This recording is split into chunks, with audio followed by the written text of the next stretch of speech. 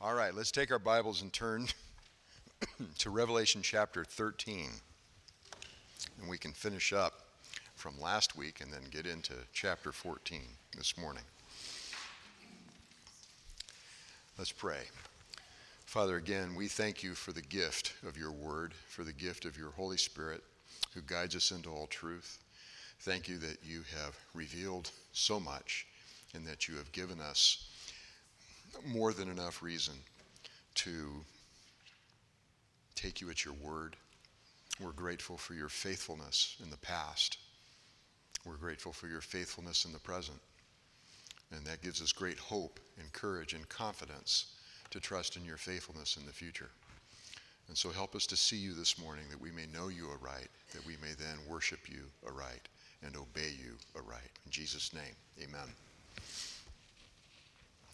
Last week, we were looking at chapter 13, and we saw that there's Satan, the dragon, and he then is joined by two men. One, the beast from the sea, that is known as the beast or the Antichrist. And then there was a second that arose, the beast from the earth, who is going to be known as the false prophet. So Satan has formed his own mimicry of the Holy Trinity, except Satan's is anything but. And so Satan was thrown out of heaven for what reason? Why did Satan get tossed? Oh, come on, that's an easy one. He wants to be like God. You were going to say that, weren't you, Ben? Good job. All right, so the fact is, Satan wants to be like the Most High. And then he brings in someone who looks a lot like him. Remember, the dragon has got 7 heads. He's got 10 horns. He's got diadems on his 7 heads. And then this other beast that arises out has got 7 heads and 10 horns. His diadems are on the horns rather than the heads. But he looks a lot like the dragon. He looks a lot like Satan because he's got Satan's agenda. He is lockstep with where Satan wants to go. And the beast has got a horn that received a wound. He appeared as if he was slain, and this wound was healed. And so who is he mimicking? He's mimicking Jesus. And then you have the beast from the earth who comes out. He's got 2 horns like a lamb, except he's got a mouth like a dragon. And his job is to bring attention to the beast. He causes an image to be made of the beast, and that image is given breath. And he focuses the attention over to the beast. Who's he acting like? He's acting like the Holy Spirit, because does the Holy Spirit attract attention to himself? No, he doesn't. It's all about the Father. It's all about the Son. And so here you have Satan mimicking that which God is. And so let's finish up chapter 13. I believe last week we got down to about, we'll just start in 11. Then I saw another beast coming up out of the earth, and he had 2 horns like a lamb, and he spoke as a dragon. He exercises all the authority of the first beast in his presence, and he makes the earth and those who dwell in it to worship the first beast, whose fatal wound was healed. Now again, in this chapter, that phrase keeps coming up, whose fatal wound was healed. He keeps pounding on that drum in order to get this idea through that there is something that's special about him. And because it's something that's special, then those who dwell on the earth, and again, that phrase, those who dwell on the earth, who are they? They're unbelievers. Every time you see that phrase, those who dwell on the earth, those who live on the earth, that is those who are unbelievers. And so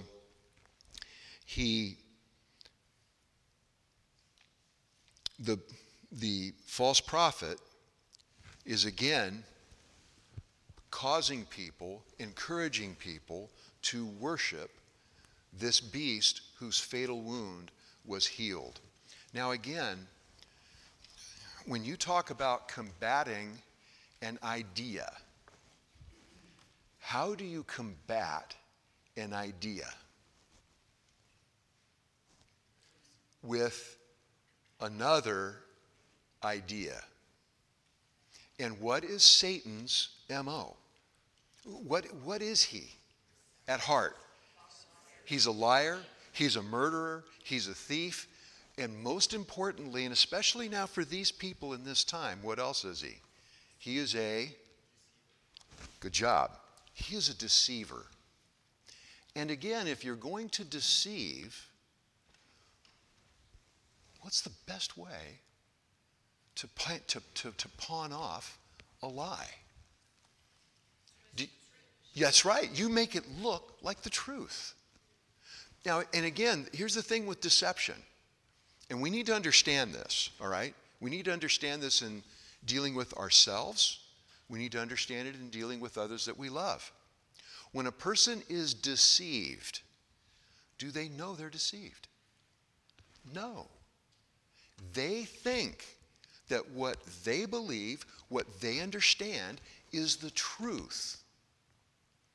That's why, by the way, why is it so hard to evangelize somebody who's religious? There's a lot of religious people on this planet who are going to end up in hell because what they sincerely believe to be true is in fact a lie. And so here again, this whole thing is couched in deception. Gunnar. We went to the fair yesterday, and I went to the Islam booth. I go each year to the fair. I say one comment to those guys. They are polite and we part company. And yesterday I had a question. I said, a couple of guys there, I said, have you ever heard of the Dead Sea Scrolls? What's that? And these guys are officials in their church, or else they wouldn't allow, in their mosque, or they wouldn't allow them to be there. These people are in the darkness, and they think they have it all down pat 100%. Absolutely. And so the comment is Islam, people who are adherents to Islam, believe that their theology is correct, that it's accurate. Alan did a lot of teaching on Islam, probably about, 5 years ago? It's been a while.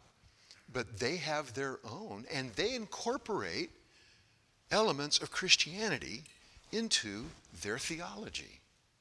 So if you go to talk to a Muslim about Jesus, they're going to know who Jesus is. At least they're going to have their understanding of who Jesus is, right? Jesus cannot be the Son of God because otherwise Muhammad's got a problem. And so they take those things and they twist them. But again, when somebody has sincerely held beliefs, the sincerity does not make them true. At one point in time, people sincerely believed that the earth was flat. That's why you didn't see people sailing off into the ocean, because they were convinced that at some point they were going to drop off the edge and that was going to be it. And so, now, is that true? No, it's not true. People who have vertigo sincerely believe that down is up. And is that true? No. And so for a pilot to believe his gut, when his gut is telling him the wrong information, what is likely going to be the outcome of his flight? He's going to put it into the ground. And so, again, sincerity has nothing to do with truthfulness.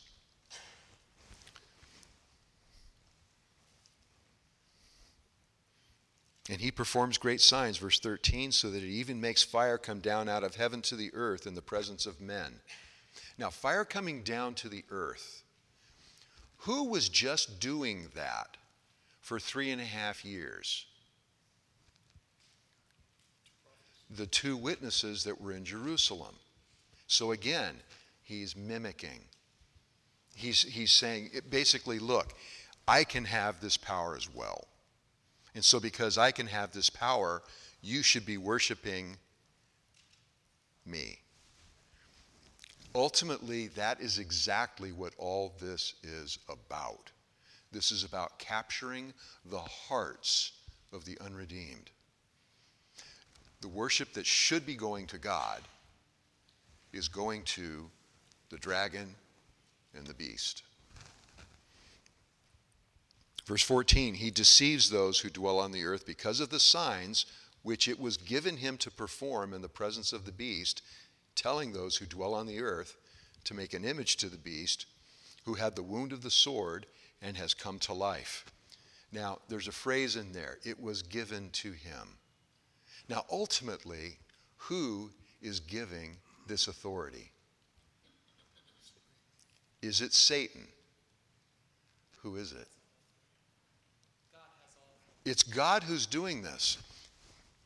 We looked last week at 1 Thessalonians 2, I believe it was, where it talks about God ultimately will send a deluding influence. And so these people want to go down the wrong road, and God's going to help them along. And so again, they're deceived. They believe something to be true that in fact is not. So now we have this image of the beast. Now when you talk about making an image of the beast, does that bring anything to mind? Think long time ago. Pardon me? The golden calf? I wasn't going back quite that far. You can go back, yeah, okay. You can go all the way. I'm thinking specifically of Nebuchadnezzar. Remember, Nebuchadnezzar makes this huge image. And whenever you heard the song of the flute and the lyre and the psaltery and all those things, all those musical instruments, what were you supposed to do? Fall down and worship that image. And in fact, if you didn't fall down and worship the image, what happened to you? You were to be killed. This is the same thing that's happening here. They make an image of the beast, and if you don't fall down and worship the image of the beast, you get killed. That's the quick method. Later down here, we're going to find that, well, let's just keep reading. Verse 15, and it was given to him to give breath to the image of the beast, so that the image of the beast would even speak and cause as many as do not worship the image of the beast to be killed. And he causes all, the small and the great, the rich and the poor, the freemen and the slaves, to be given a mark on their right hand or on their forehead. And we'll stop there for just a second. Who else has a mark on their forehead? At this point in time in this book. Okay, the 144,000 have a mark on their forehead. They're identified. Who else has a mark? All the believers. Because remember, that was back, I think, in chapter 9. Chapter 9. This is the locusts that are coming out of the bottomless pit. Remember the ones that sting you and you want to die but you can't? They were limited. Verse 4, they were told not to hurt the grass of the earth nor any green thing, which again gives you the idea that they are not actually physical what? Locusts. Because what do locusts eat? Green grass, right? They eat vegetation. So these are told, no, you don't do that. Not the grass of the earth, nor any green thing, nor any tree, but only the men who do not have the seal of God on their foreheads. So this is one, those who are redeemed are marked by God. God knows who they are. Gunnar? The 144, because it's all of those who are redeemed who are being protected here from that. Because again, what's the purpose of this judgment? What's happening with this judgment? Who's it directed to? It's directed to the unbeliever. And so again, God's not pouring his wrath out on those who are his own. There's no reason for God to be pouring wrath out. That wrath has already been satisfied by Christ. So there's no reason for them to be enduring that.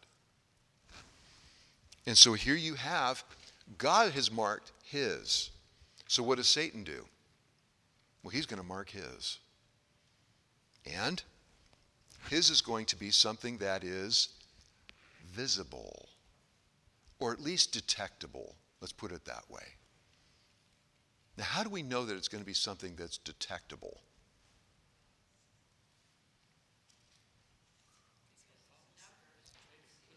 Okay. Let's do the next verse, and that'll probably give us a good hint there. Back to chapter 14 or 13. Verse 17. And he provides that no one will be able to buy or to sell except the one who has the mark, either the name of the beast or the number of his name.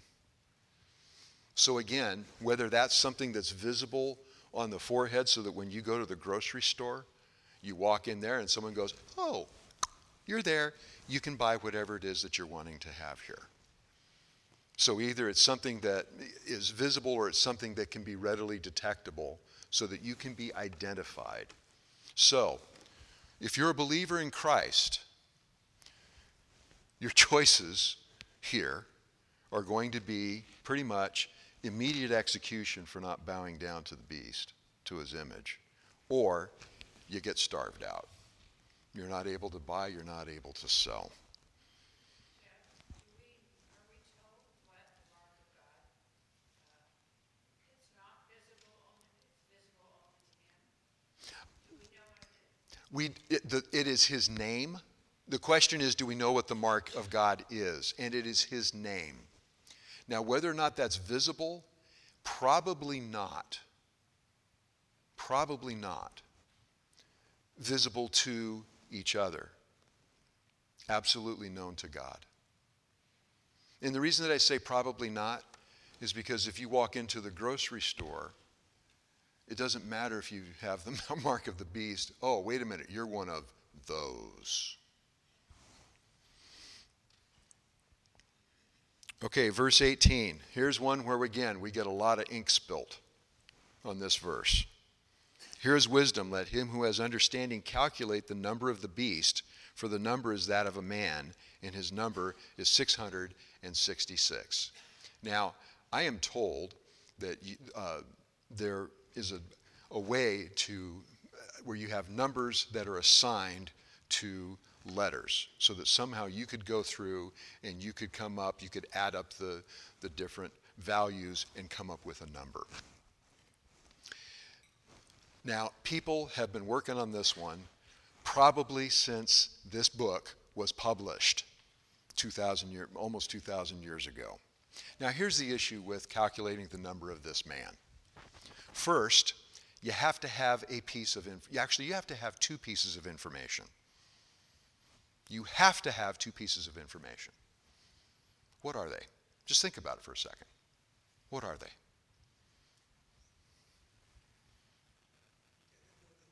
You have to know the name. And you have to know the formula. So, people have been working on this one for a long, long, long time. And all kinds of things have been suggested. What's the problem? Number one, which formula are you going to use? Because which language are you going to use? People talk about, okay, well, the beast is going to come from Russia. Okay, which alphabet are you going to use? Are you going to use the Cyrillic alphabet that his name would actually be written in because he's from Russia? Or are you going to use English? Are you going to use Portuguese? Are you going to use Arabic? Portuguese is a bad example because Portuguese and English very similar when it comes to the letters in the alphabet. But you put Cyrillic, Arabic, and Romanic, or whatever other that term is. What's the term that's used for ours? There's a term, and now it's escaping me. Which one do you use? And how do we identify this guy? Ahead of time. Anybody in here know for a certainty who the Antichrist is? I'm not seeing anybody jumping up and down and going, I do. And why not? We are not him who has understanding. Well, so the people who are going to have understanding are going to be who? Those people who are alive at the time and who have the Spirit of God. So, don't worry about it. It's like, who wrote the book of Hebrews? No. There's one vote. There are others that are just as likely. In fact, the writer of Hebrews makes great pains to not identify himself. Do we need to know who wrote the book of Hebrews? If we needed to know, what would we have? We'd have his name. Right? So again, things that aren't given, don't worry about them. Nobody in this room who's a believer is going to have to worry about this issue. Okay? Those who don't know Christ, they'd better learn. Sir? No. The question is, do I believe that there will be anybody in heaven who has the mark of the beast? That answer is no. There will not be anybody. That is correct. We're going to get into that in a couple of minutes. Because that's not my statement. That's God's. So who is going to be saved at this time? Those who do not. So the question is, who's going to be saved at this time? Those who choose to endure the persecution of Christ rather than enjoying the pleasures of sin for a season. Why would people refuse the mark of the beast if they weren't Christians? Because God, again, so here's the idea. So the question is, why would people not take the mark of the beast if at that point they're not Christians? Because God has called those who are going to be redeemed. And those who are called are going to come. And so that is a place where God is going to because it's just as true for you and me. We didn't come to Christ because we woke up and realized we could have a V8. We were called before the foundation of the world. And God rescued us even in spite of ourselves. And so God's going to do the same thing for them. There's going to come a time where people make their choice. And they're going to have to live with the consequences of their choice. That's chapter 14. Good questions. Okay. Questions to this point. Gunnar. In order to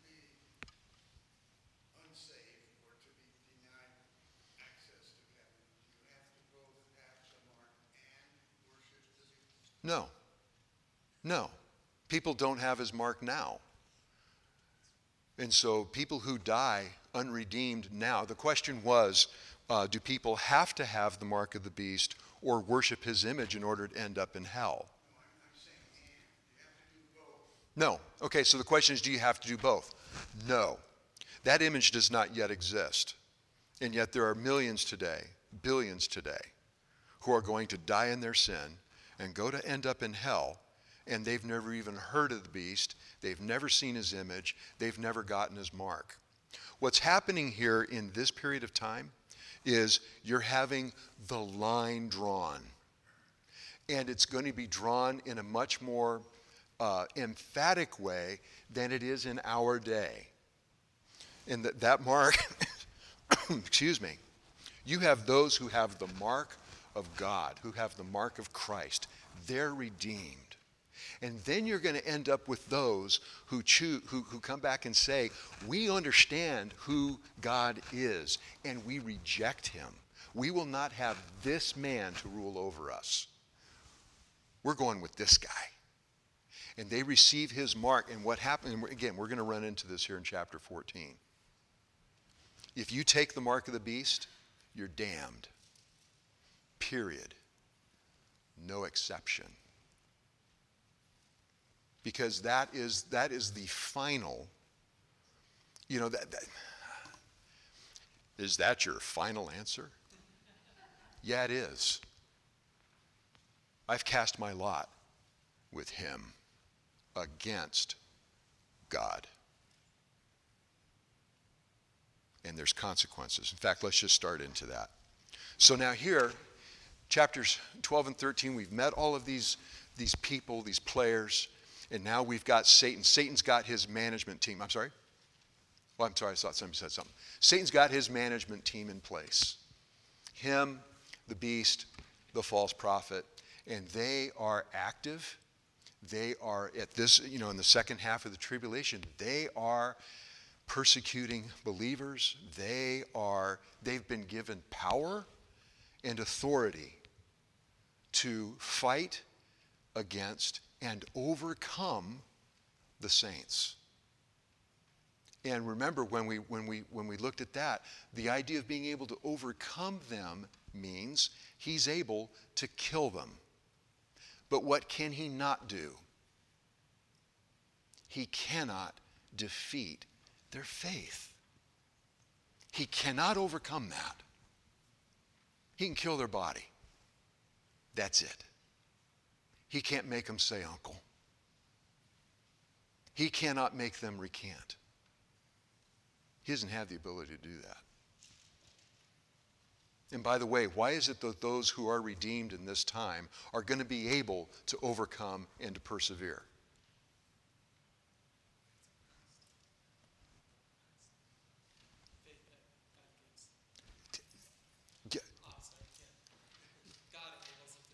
God enables them.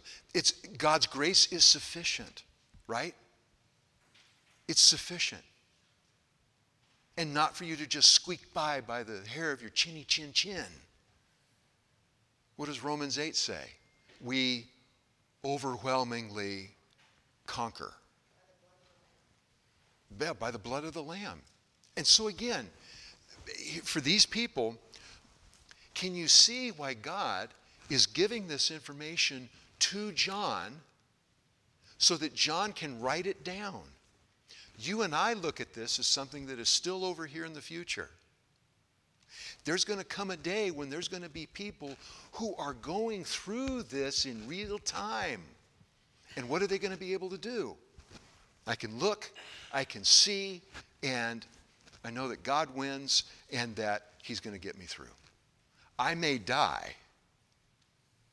I may seal my testimony with blood, but I'm going to be rescued at the end of that. Let's get into chapter 14 because a lot of this is going to start to be clear. Chapter 14, verse 1. Then I looked. And so now, every time that we see that, then I looked, that's a break from what's been happening before. Now, I look, and behold, the Lamb was standing on Mount Zion, and with him 144,000, having his name and the name of his father written on their foreheads. Now we know who the redeemed. These guys, oh yeah, they've got a mark, but it's God's mark. The Lamb is standing on Mount Zion. Now, where is the Lamb going to stand when he returns? Where's his foot going to touch down? On the Mount of Olives. The idea here in seeing the Lamb standing on the Mount Zion with his 144,000 is Jesus physically on the earth at this moment in time? No. He hasn't returned yet. So why is he with them? He's always with them. Exactly. Matthew 28:20.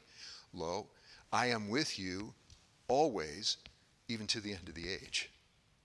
That one's just as appropriate for us as it is for these people at this time. Christ is with them. They're not going through this on their own. They're not going through this alone. Verse 2, and I heard a voice from heaven like the sound of many waters and like the sound of loud thunder. And the voice which I heard was like the sound of harpists playing on their harps. Now often, and again, I heard a voice. Now this one's not declared to be a loud voice as it often is. And that term loud voice is the basis for what word that we have. Well, shout.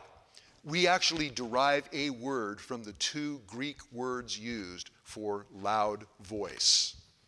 Loud, mega, voice, phone. Bullhorn, megaphone. He hears a voice, and it's got musical qualities to it. It's a harp. And they sang a new song before the throne and before the four living creatures and the elders. And no one could learn the song except the 144,000 who had been purchased from the earth. So now you have the Lamb and you have these 144,000 witnesses. Now, if we go back, I believe it is chapter 7, we've met this remnant before. If you go back to chapter 7 and verses 4 to 8, we find that we've got these 144,000 sealed from every tribe of the sons of Israel. 12,000 from 12 tribes. And you end up with 144,000. Now we're going to get some more information about who they are and their characteristics. Number one, they've got God's name on their foreheads. They belong to him. There's 144,000 of them. Now back in chapter 7, there were 144,000 of them. We're well into the Great Tribulation. We're well into the second half of the tribulation at this point. The bowl judgments are about to start, and they're going to go in rapid fire succession, and they are going to be devastating, far more so than anything that's happened up to this point. Because everything that's happened up to this point has been judgment still mixed with mercy. These have not been, when we've looked at the seals and we've looked at the trumpets, those have not been full strength. Those are coming. And yet these 144,000, they're all still here. They haven't been killed. God is able to keep. Look, here's something that's easy for us. God knows the number of our days already, right? They're already written in his book before one of them came to be, Psalm 139. On the day of your death, on the day of my death, there will be nothing on this earth that can keep me alive. It's my day. Conversely, if God wants me alive, there's nothing on this earth that can kill me. And so I'm going to have every day that God has ordained for me. Every one of them. So I've trained myself out of, when one of my kids does something to startle me. I don't know why they get such pleasure out of that. They don't do it often. I have trained myself out of the common phrase, "You just took a year off my life," because they don't have the ability to do so. These are being protected. They're all still there. They've been purchased from the earth. They've been bought. What bought them? The blood of Christ. You have purchased men for God from every tribe, tongue, people, and nation with your blood. Back in chapter 4. Now, these are the ones who have not been defiled with women, for they have kept themselves chaste. Now, we're going to have to stop here for a second. Women, number one, you're not the spawn of Satan. All right? That's not the point here. In fact, who made marriage? God did. When did God make marriage? Genesis 1, right? We've got the man and the woman. Who made sex? God did. Is there anything wrong with sex in and of itself? No. How do we know that? Because God made it, and sex existed in the garden before sin. If you go back to Genesis chapter 1, what was the command given to Adam and Eve? Be fruitful, multiply, fill the earth. Well, how does that happen? So again, the idea here is that there's nothing unholy about sex. There's nothing unholy about marriage. So the idea here is not that somehow you have to, in order to really be holy, in order to really please God, you have to be celibate. If that's the case, guys, since most everybody in this room is married, we're hosed. But that's not the case. How do you know that's not the case? God created it. What's the first place you go to evaluate the character of a man for a position of leadership in God's church? What do you evaluate? You evaluate his marriage. What does his marriage tell you about the man's character? So again, there's nothing wrong with marriage. Now, that being said, this word here, kept themselves chaste, is used 13 times in the New Testament. The other 12 times it's translated virgin. Now, Paul in 1 Corinthians 7 talks about those who are single have an advantage in serving Christ. What's the advantage? No distractions. They don't have the distraction of responsibilities, right? If you're married, you have incurred responsibilities, and you've incurred them before God. I am responsible before God to take care of my wife. And that necessarily requires attention and effort. If I'm not married, I can take that attention and effort and put it solely into the service of God. That's what Paul's talking about. And so these are entirely dedicated, consecrated to God and to his service. And in fact, there's a hint to that. The last part of verse 4. These are the ones who follow the Lamb wherever he goes. They don't have other distractions. They don't have other obligations. Their obligation is service to the Lamb. That's it. It is single-minded. It is laser focus. These have been purchased from among men as first fruits to God and to the Lamb. Now there's another term there, first fruits. What does that hearken back to?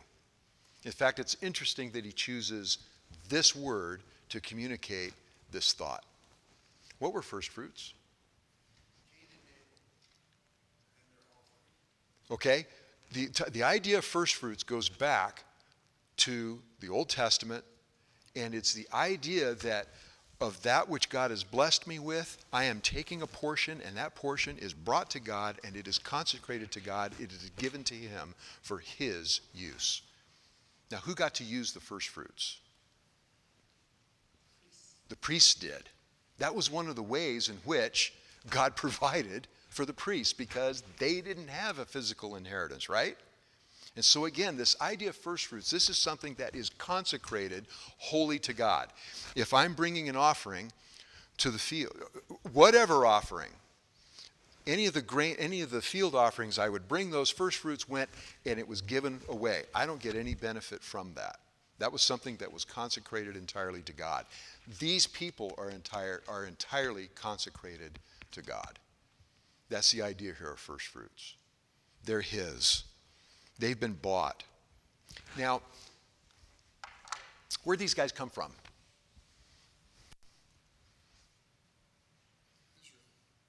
best guess is that when God had to provide the skins to cover the first couple, that was the first shedding of innocent blood. Okay. They come from Israel. Were these people saved prior to the tribulation? Were these people saved prior to the rapture of the church? Let's start there. Were they saved prior to the rapture of the church? That's an easy one. No, they're not. How do we know that? Because they're there, right? Church is gone. So, early on in this 7-year period of time, in the time of Jacob's trouble, God rescues and seals 144,000 Jews. Those are probably the first that he rescues.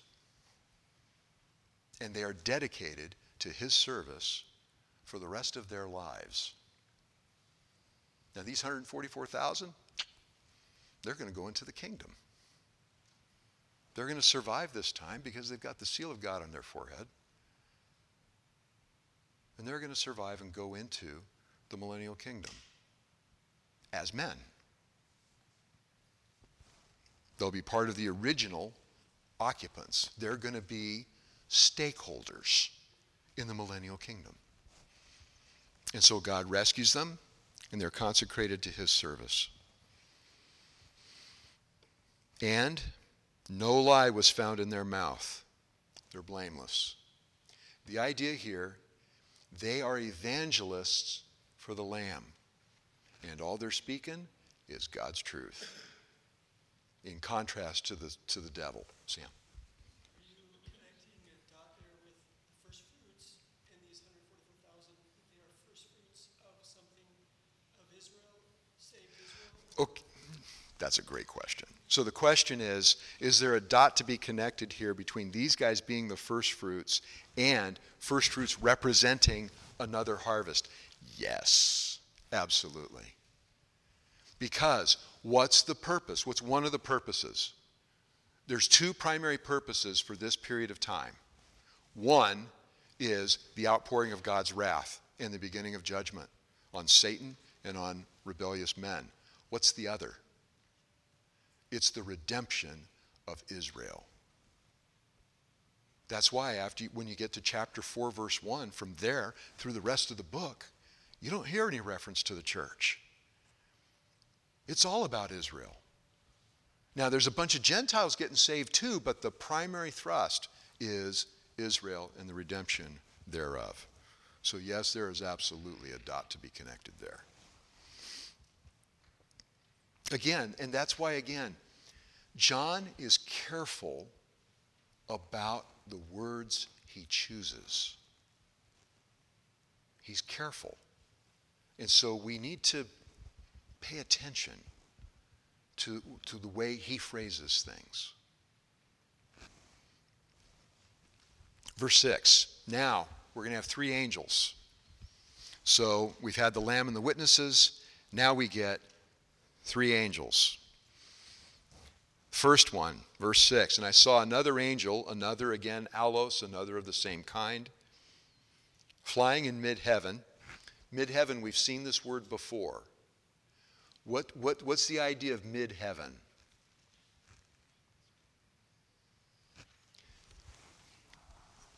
Yeah, it's like noontime. The sun is up here. It gives you maximum exposure.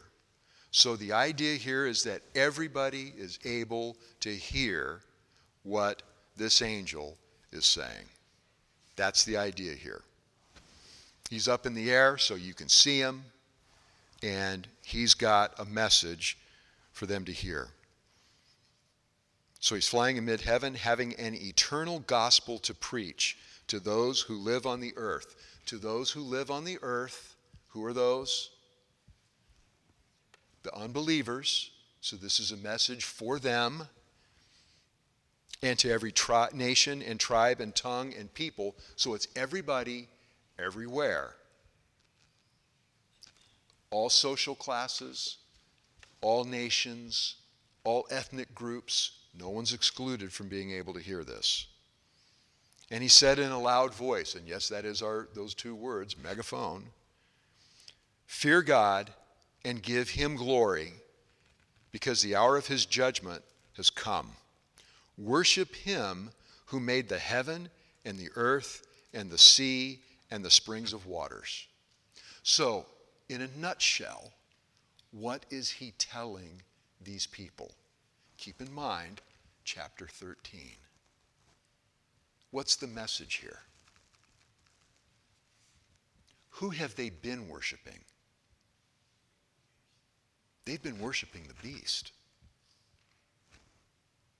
The beast who has an image, who had breath come into it.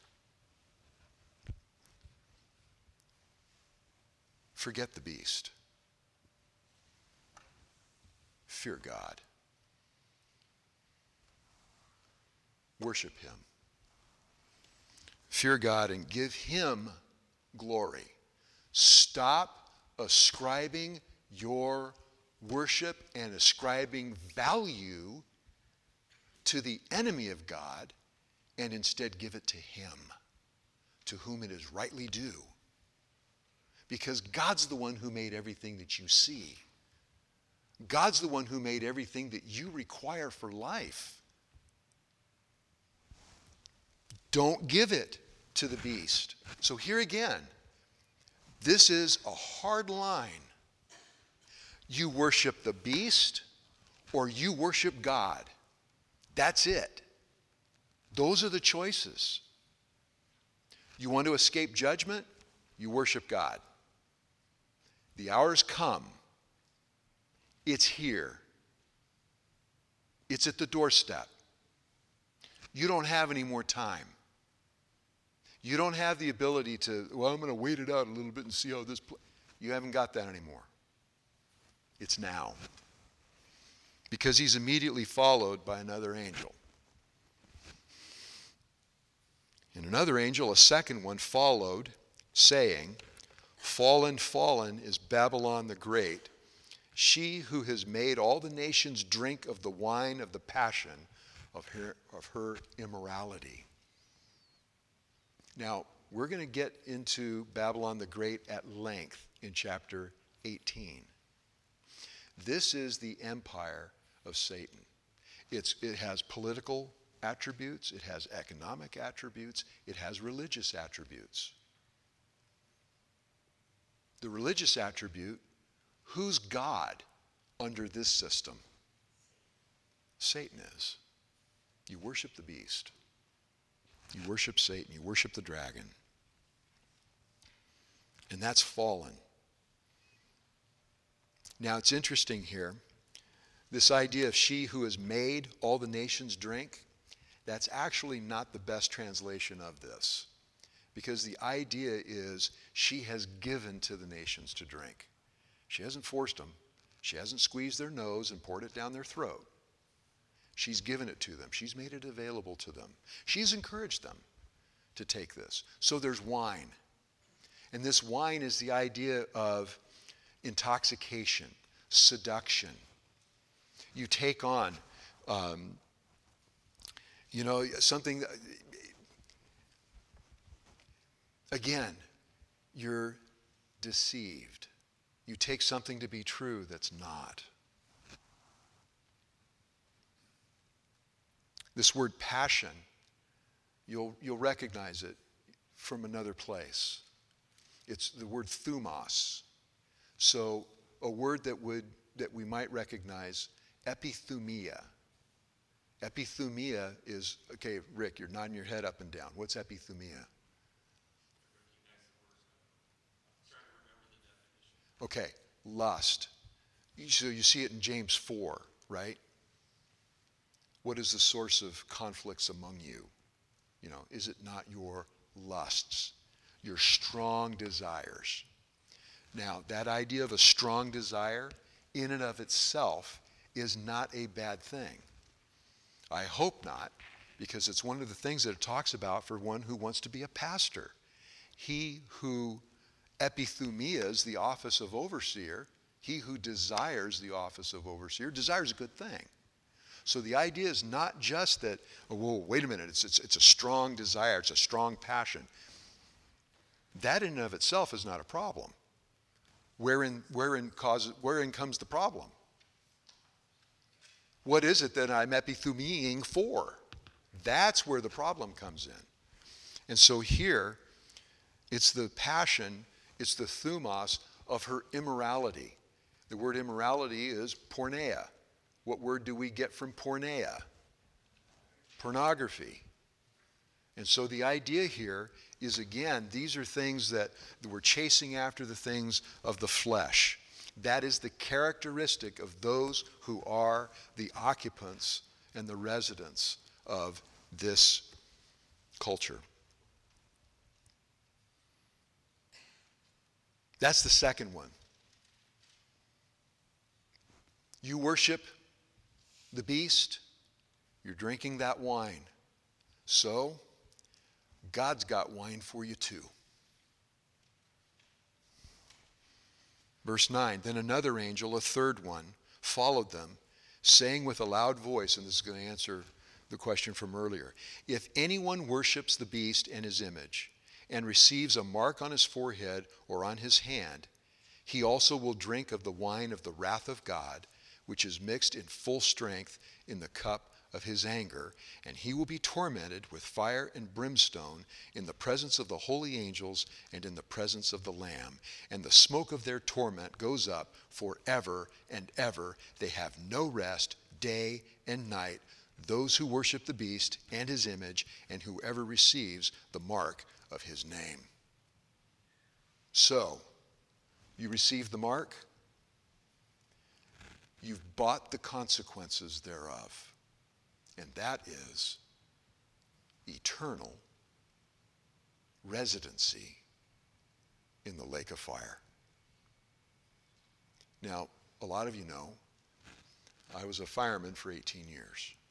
I still do fire investigations. I cannot fathom. I don't want to think. Over the course of my career, I have listened to a person burn to death.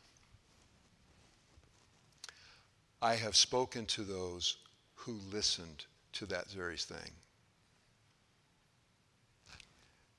And the way it was described was I heard this person screaming, and then the screaming stopped. In hell, the screaming never stops. Ever. There's no respite. There's no break. There's no coffee break.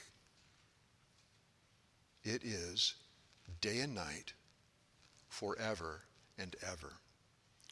Now, we talked about this a little bit last Sunday in the main service.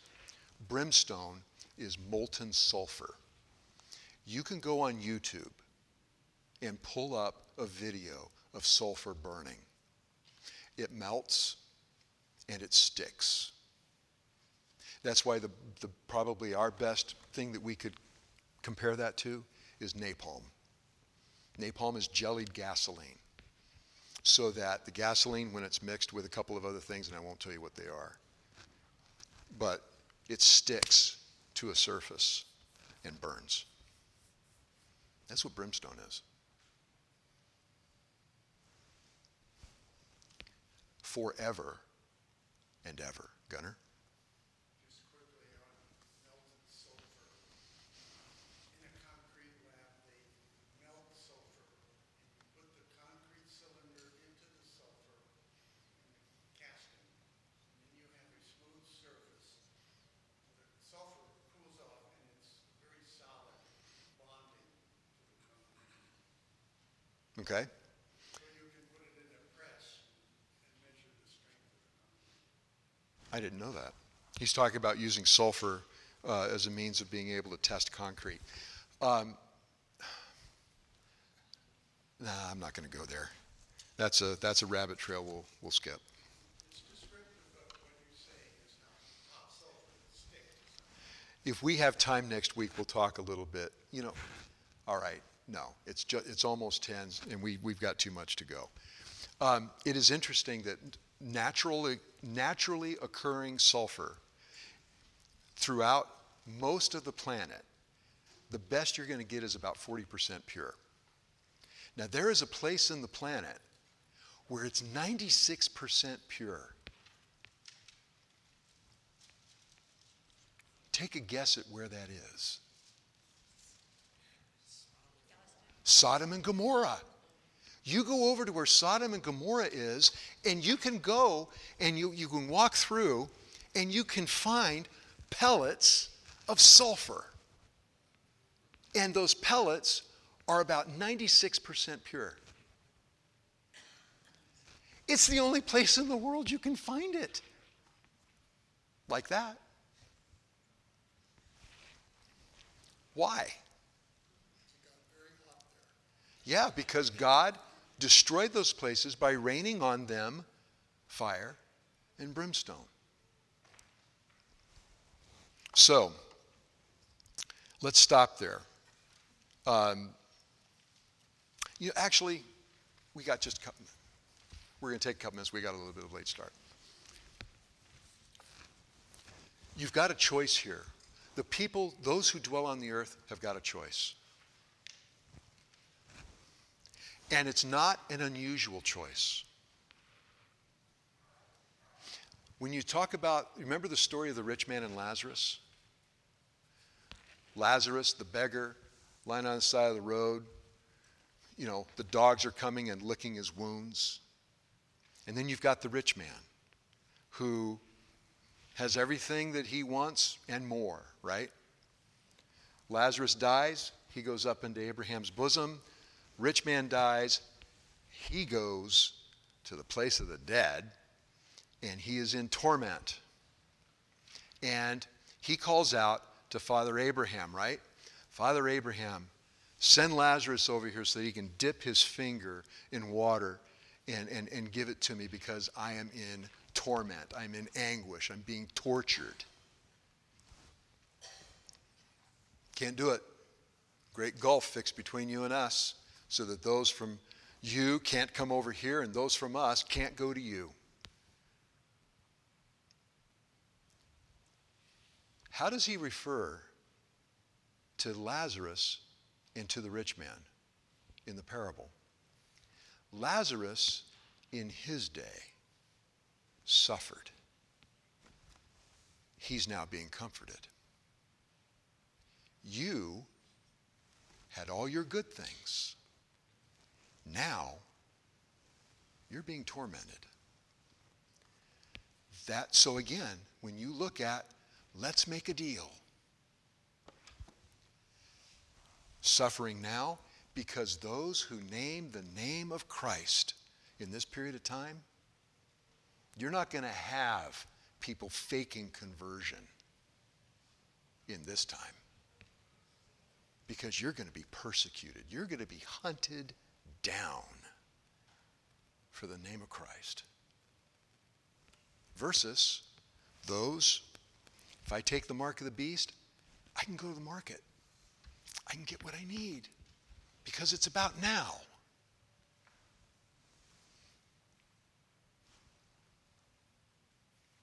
You take the mark of the beast and you take your immediate satisfaction, you have eternal damnation.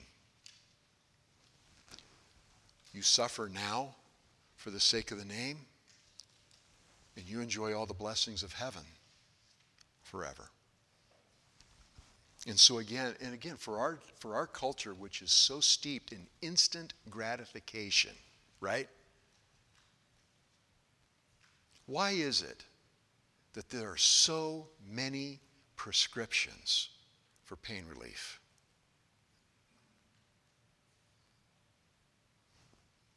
Because pain is to be avoided.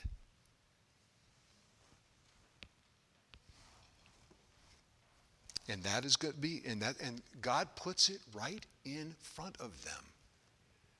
You take the mark of the beast, you've just bought eternal damnation. You take the name of Christ, you're going to suffer now. But there are blessings unspeakable for you later.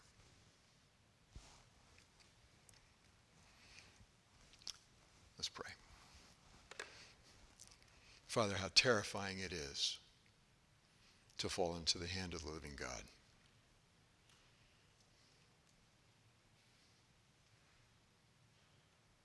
Torment that I cannot even begin to fathom. Rightly deserved,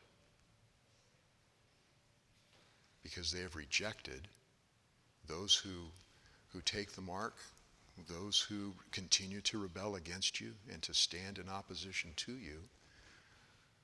They warrant the judgment that they incur. And that judgment belonged to us.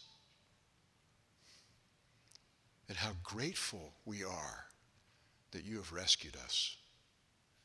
And Lord Jesus, how grateful we are that you endured that wrath on my behalf, on our behalf. That wrath has been satisfied because it was poured out on you. And how can we do anything else but say thank you and to honor you with our lives and our devotion and our adoration forever? Those in heaven never get tired. They never grow weary of singing your praises. How we long for that day. And so, Lord, help us to begin now, that we would be consumed with knowing you, with adoring you, with ascribing you praise that is rightfully yours and belongs to none other. Help us to worship you aright this morning as we come to sing, to hear your word spoken, to pray to you, and to hear your word exposited to us. Thank you that you have rescued us. Help us to proclaim that salvation to an unbelieving and to a dying world. In Christ's name, amen.